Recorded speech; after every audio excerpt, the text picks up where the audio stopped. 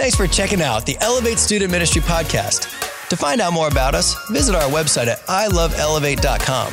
You can also stay up to date with what's going on by finding us on social media platforms like Instagram, Facebook, and Snapchat. Please consider subscribing to the podcast and sharing it with your friends. We hope you enjoy this message and it brings you closer to Jesus. We're going to do something a little different tonight. I don't remember the last time. I don't know when the last time was, but we're going to celebrate communion tonight. It's going to be, I hope that it's special, and I hope that we can unpack the idea of communion a little bit so that it has a deep value before we get to it. We are in the last 7 days of Jesus' life. Last week we talked about Jesus riding in on the donkey. So from donkey to death, 7 days. And a lot happens in those days in the week that Jesus was in Jerusalem.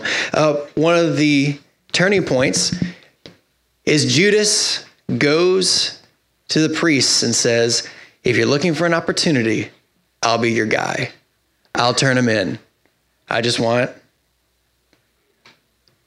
Just pay me well, right?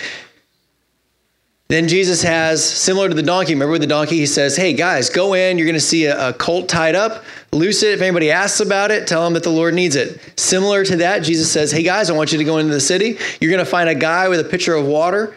Follow him wherever he goes, and when he gets there, walk in and say, hey, the Lord needs a furnished room to celebrate the Passover, and they're going to give it to us. So Jesus has this word of knowledge, which is kind of cool. They get together, they celebrate the Last Supper. We call it the Last Supper with his disciples. It is at that time that Jesus says, I'm going to be betrayed by one of you guys that has your hand on the table. And they all went, no. And we know the story, right? Judas goes out into the dark and returns to the priests. Later, Jesus takes the disciples and they go up on the Mount of Olives where Jesus spends time in prayer, and he asks the disciples, please just pray. Pray with me for just a little while. And what happens? While he's praying, what happens? They fall asleep. Man, that's embarrassing. And Jesus is praying so fervently. He is in the last 24 hours of his life. And the weight of the cross and the torture and the idea of all of the sin that we have had will be placed on his shoulders. This is in front of him. And the agony and the weight of looking towards that, his capillaries in his pores burst and he begins sweating blood. The Bible says that Jesus said, Lord, Father, if there's another way, but not my will, your will be done. And Luke says that an angel came and ministered to him and encouraged him. That's kind of cool. Then, marching into the night with torches, come the people to arrest Jesus, led by Judas, who would betray Jesus, would point him out. Here's the guy that you're supposed to arrest, by walking up and giving him a kiss. Betrayal by a kiss. Peter gets all worked up and cuts off the ear of the high priest's servant. Jesus is like, Peter, calm yourself. Picks up the guy's ear, puts it back on. And they lead Jesus to his trial. And in the dark, behind the procession, Peter is following close enough to listen. They put Jesus on trial. This guy is on trial for blasphemy. He's been going around saying he's God. Peter's listening in. I really don't blame Peter. He's listening and he's close enough that he can pay attention to what's going on. And he's sitting around the fire and it's cold out.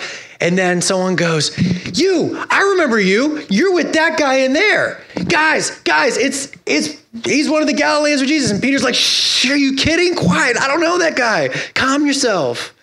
3 times, Peter denies that he ever knew Jesus. And at the 3rd time, the Bible says that the rooster crowed that morning as Jesus predicted. And Jesus glanced from where he was on trial and locked eyes with Peter.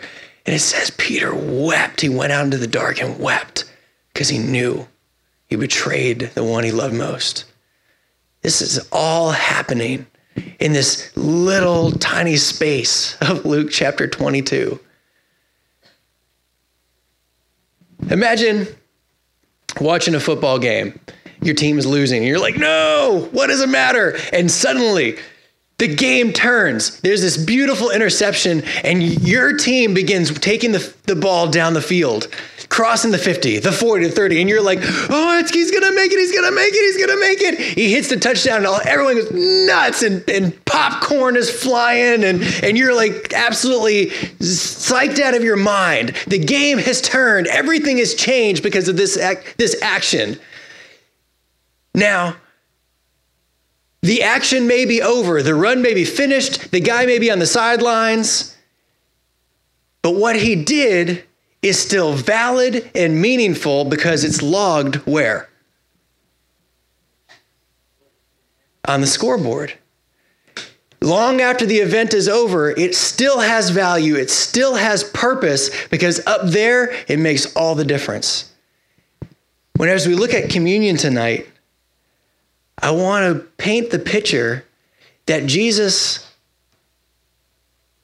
who is stuck in 30 AD in history, that event is still functioning as valid as the turning point in the cosmic game, the cosmic battle for your life and my life and our future. And what Jesus does is going to be logged on the scoreboard, tattooed on our hearts, and it's through the worship of communion.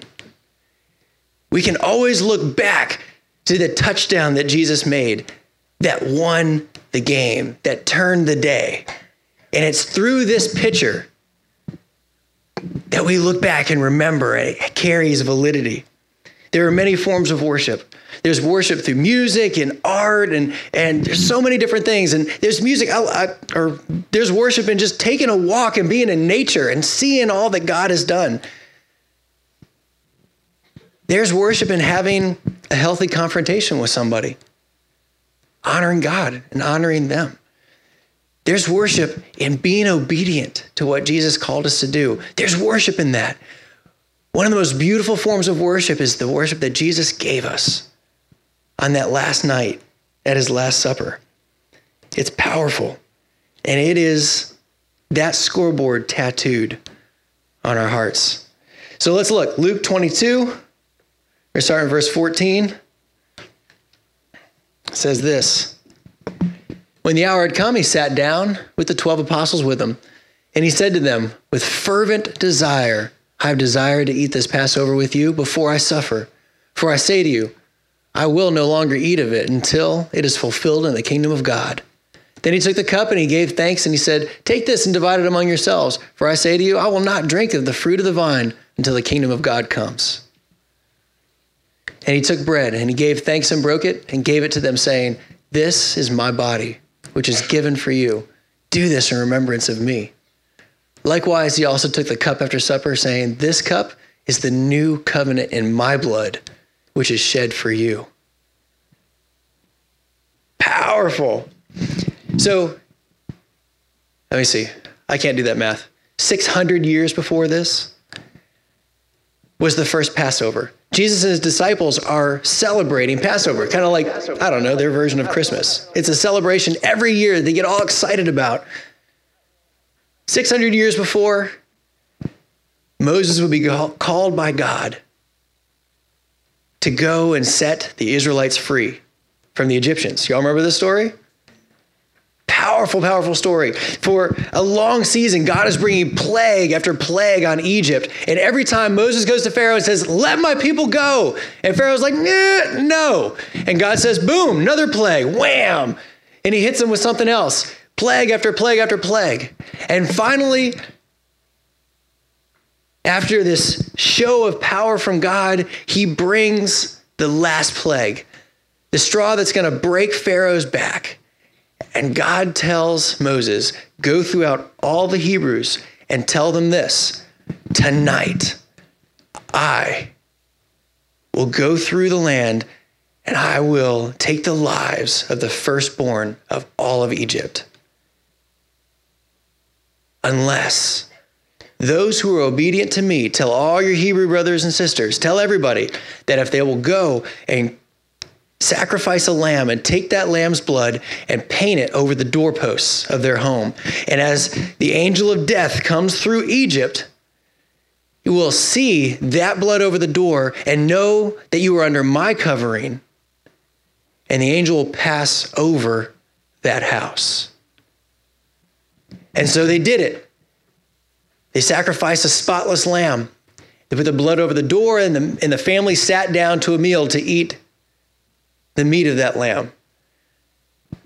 Can you imagine as it got dark and that event began to take place, the wailing, the broken hearts, the mothers? Can you imagine the pain crying out through Egypt of all those that didn't obey God? I mean, devastating this country. But God's people who were obedient to him were safe because the angel of death passed over the home of those with the blood on the doorposts, the blood from that spotless lamb. And tonight, Jesus and his apostles are sitting down to dinner, and they are remembering that event. See, God was going to take them out of Egypt. He did. And that night, Pharaoh called in Moses and said, get out of my country, take your people, get out of here. And the Israelites left. And you remember the story that happened at the Red Sea, that God parted it and God brought them to the mountain, Mount Sinai, where God's presence would rest on the mountain and speak to Moses and the people. And it was at that mountain that God would write the covenant with Moses in blood. Man, I'm not sure. Okay, yeah, Exodus 24. Let's go ahead and look at it real quick because I don't want to miss anything. Exodus 24. So Moses came and he told the people all the words that the Lord and all of the judgments, all the words of the Lord and all the judgments. And all the people answered with one voice, all the words which the Lord has said, we will do. And Moses wrote all the words of the Lord, and he rose early in the morning and built an altar at the foot of the mountain, Mount Sinai, and 12 pillars according to the 12 tribes of Israel. Then he sent young men of the children of Israel who offered burnt offerings and sacrificed peace offerings of oxen to the Lord. And Moses took half the blood and put it in basins, and half the blood he sprinkled on the altar. And he took the book of the covenant and he read it in the hearing of the people. And they said, all that the Lord has said we will do, and be obedient. And Moses took the blood and sprinkled it on the people and said, this is the blood of the covenant that the Lord has made with you according to all these words. God made a covenant with his people. In short, it's the covenant that says, I will be your God and you will be my people. That's it. I will be yours and you will be mine.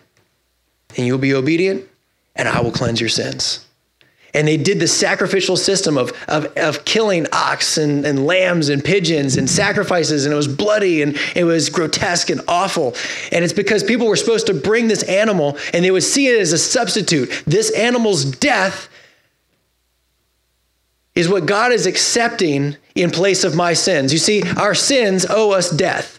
And so God would say, bring this animal and I will substitute this animal for the death that you deserve. And the sacrificial system worked for a long time. And it began at the Passover in that first covenant with Moses. And tonight they're celebrating that. You see, Jesus, we know now in hindsight, Jesus is our Passover lamb, that his blood will be on the doorposts of our hearts. That he is the one that died as our substitute. Like we're figuring this out, right? Like you guys are like, yes, I'm totally following you right now. Okay, nobody nodded their heads over here. Is anybody following me over here? Awesome. I'm gonna give it, yes, y'all with me? Okay, so 3 things I want to point out about communion that I don't want you to miss. The first one is this. Communion is an outward sign of God's invisible work in us. Here, Dom's translation. God is touching our dimension at communion. Something powerful is happening here. Something is going on in our hearts. Something amazing and cosmic and spiritual is overlapping with where we are because of our obedience. It is an outward sign of God's invisible work in us. Jeremiah 31. This is so cool. You ready? Because later, after they've been doing the sacrificial system for such a long time, God would prophesy through Jeremiah that a Messiah was coming. Let's check this out. Behold, the days are coming, says the Lord, when I will make a new covenant Okay, the old covenant was Moses' covenant, sprinkled by blood. The blood splattered on the people. I will make a new covenant with the house of Israel, with the house of Judah, not according to the covenant that I made with their fathers in the day that I took them by the hand to lead them out of the land of Egypt, my covenant which they broke, though I was a husband to them, says the Lord. But this is the covenant that I will make with the house of Israel in those days, says the Lord. I will put my law in their minds and write it on their hearts. I will be their God, and they shall be my people. No more shall every man teach his neighbor and every man his brother, saying, know the Lord, for they know all shall know of me. For they all shall know me. They shall all know me, from the least of them to the greatest, says the Lord. For I will forgive their iniquity, and their sin I will remember no more. A new covenant is coming. So we take communion very seriously. Do y'all remember what Jesus says when he holds up the cup? He says this cup is the new covenant in my blood, which is shed for you. You see, there's something that's been working up to this, that's been growing and building up to this. And all of a sudden, Jesus points to the very peak of what he's doing. He's saying that covenant that was prophesied, here it is. And you know what? It's not going to be the blood of lambs anymore, or ox, or pigeons. It's going to be mine. It's going to be one time forever, because it's the perfect Lamb of God. Point number 2, communion unites the body of Christ. Across the whole world, across all of time, that table where Jesus was sitting with his disciples, that table in some sort of crazy way stretches all the way through history to us and beyond us. We are sharing and experiencing the Last Supper with those disciples. We were remembering what happened. No matter what language you speak, what denomination of church you are, what country you live in, this unites all of God's people. We all celebrate what Jesus did through communion. All the way throughout time. And you know what? That table keeps stretching all the way into heaven, because don't forget, Jesus says this crazy thing.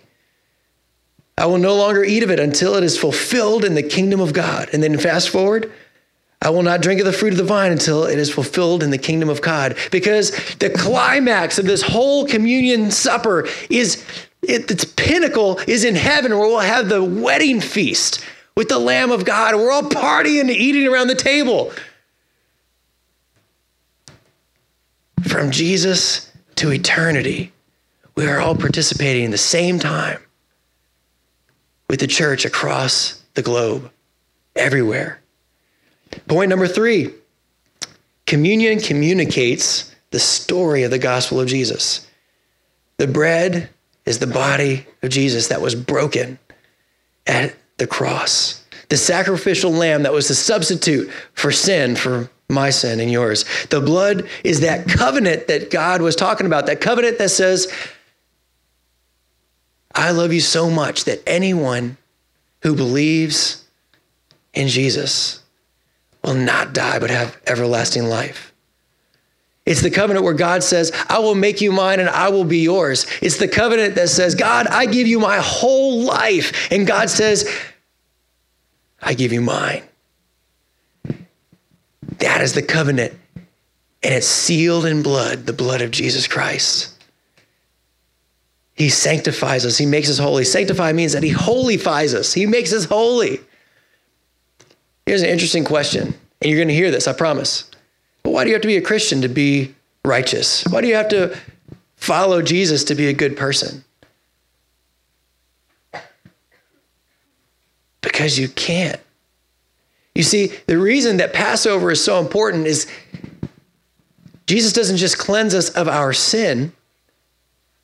He changes our identity so that sin isn't all that we can do anymore. Did that make sense? Yeah, okay. When you're a sinner, you sin. That's your world. Everything you do is out of selfish motivation, and you're not going to worry about who you step over or step on to get there. A sinner is going to sin, but a daughter or a son of God is going to serve the Father. God changes our identity from being a slave to sin to being a son or a daughter in his house. When our identity is changed, we no longer have to sin. Yeah, we have the Holy Spirit living in us that we can say no.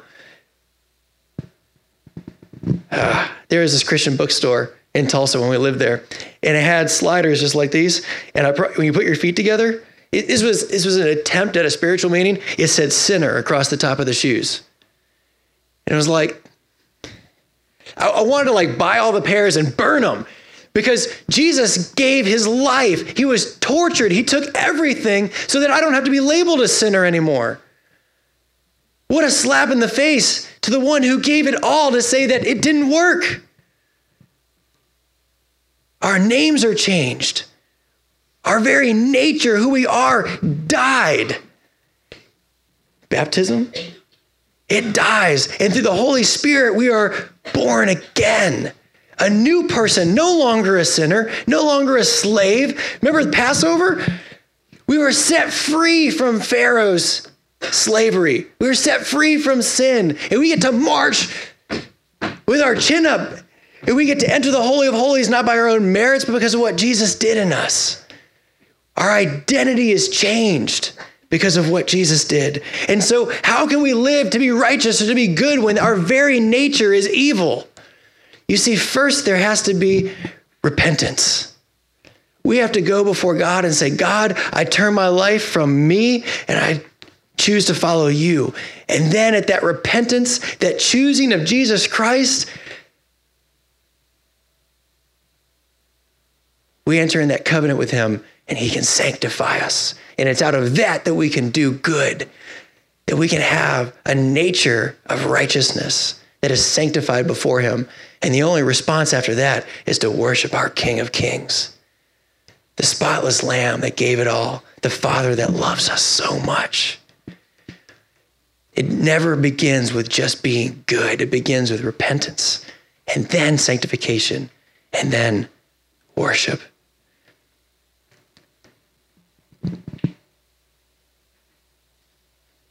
So we're going to celebrate communion tonight. I want you to remember those three things. It's an outward sign of what God's doing on the inside. It connects all of us as brothers and sisters of Christ. And it tells the story of God's salvation in your life and in mine. There's a sweet little old lady, never married. But she always carried around a black and white photo of a boyfriend that she had when she was young.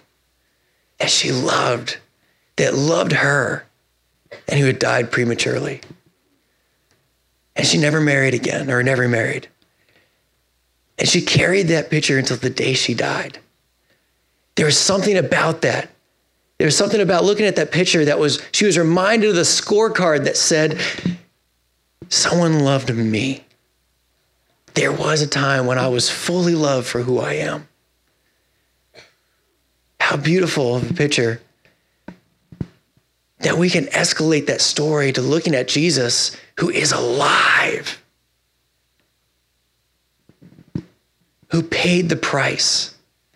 And instead of a black and white photo that's worn by years, we get to look at a picture of bread and grape juice that brings us back. In the same way she looks at that picture and is reminded and cherishes those feelings that never age, we can look at this picture and participate and cherish what Jesus did in us when we were loved so fully. We're going to take communion together. It's going to be a little bit different than what you're used to. We're going to have 3 different stations up here. One of the 2 leaders is going to be holding bread, and the other is going to be holding a cup of grape juice. And so as the music plays and stuff, and I'm going to pray, and just get in the aisle, come on down, and you're going to rip off a little piece of bread, and dip it in the juice to eat it. And this is going to be our style of doing communion tonight. And so if you guys can come on down, leaders. Thank you for doing this. Y'all can come on down.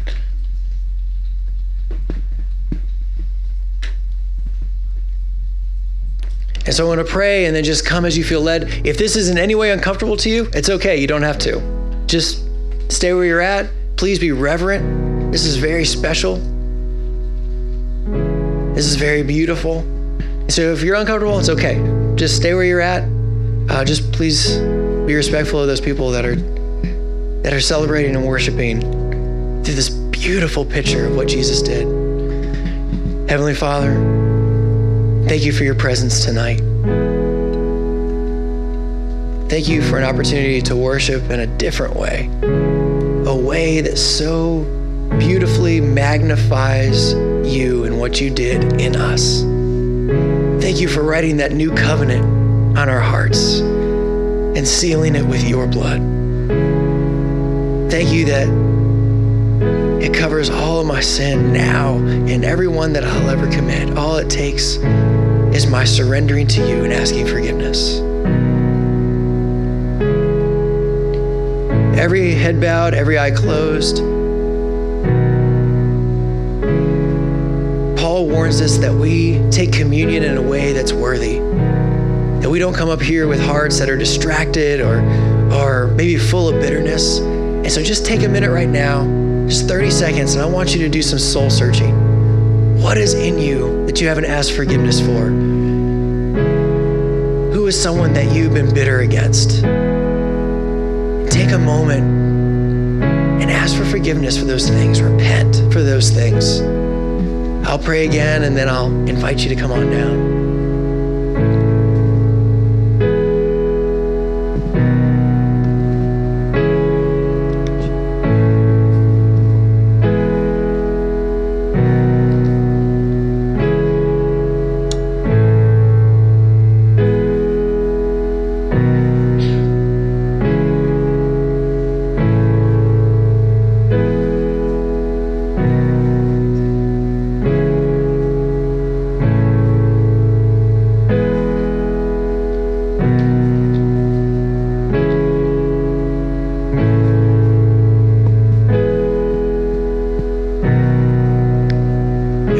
Had given thanks, he broke it and said, "Take, eat. This is my body, which is broken for you. Do this in remembrance of me." And in the same way, he also took the cup after supper, saying, "This cup is the new covenant in my blood. Do this as often as you do it in remembrance of me. For as often as you eat this bread and drink this cup, you proclaim the Lord's death until he returns." Heavenly Father, it's not about the bread or the grape juice, Lord. I pray that you're preparing hearts. Cast our sin as far as the east is from the west. Thank you for all that you did for us. Thank you, Lord, that we get to celebrate in this picture of your love. You're the King of Kings, and you're the God of Elevate. In Jesus' name.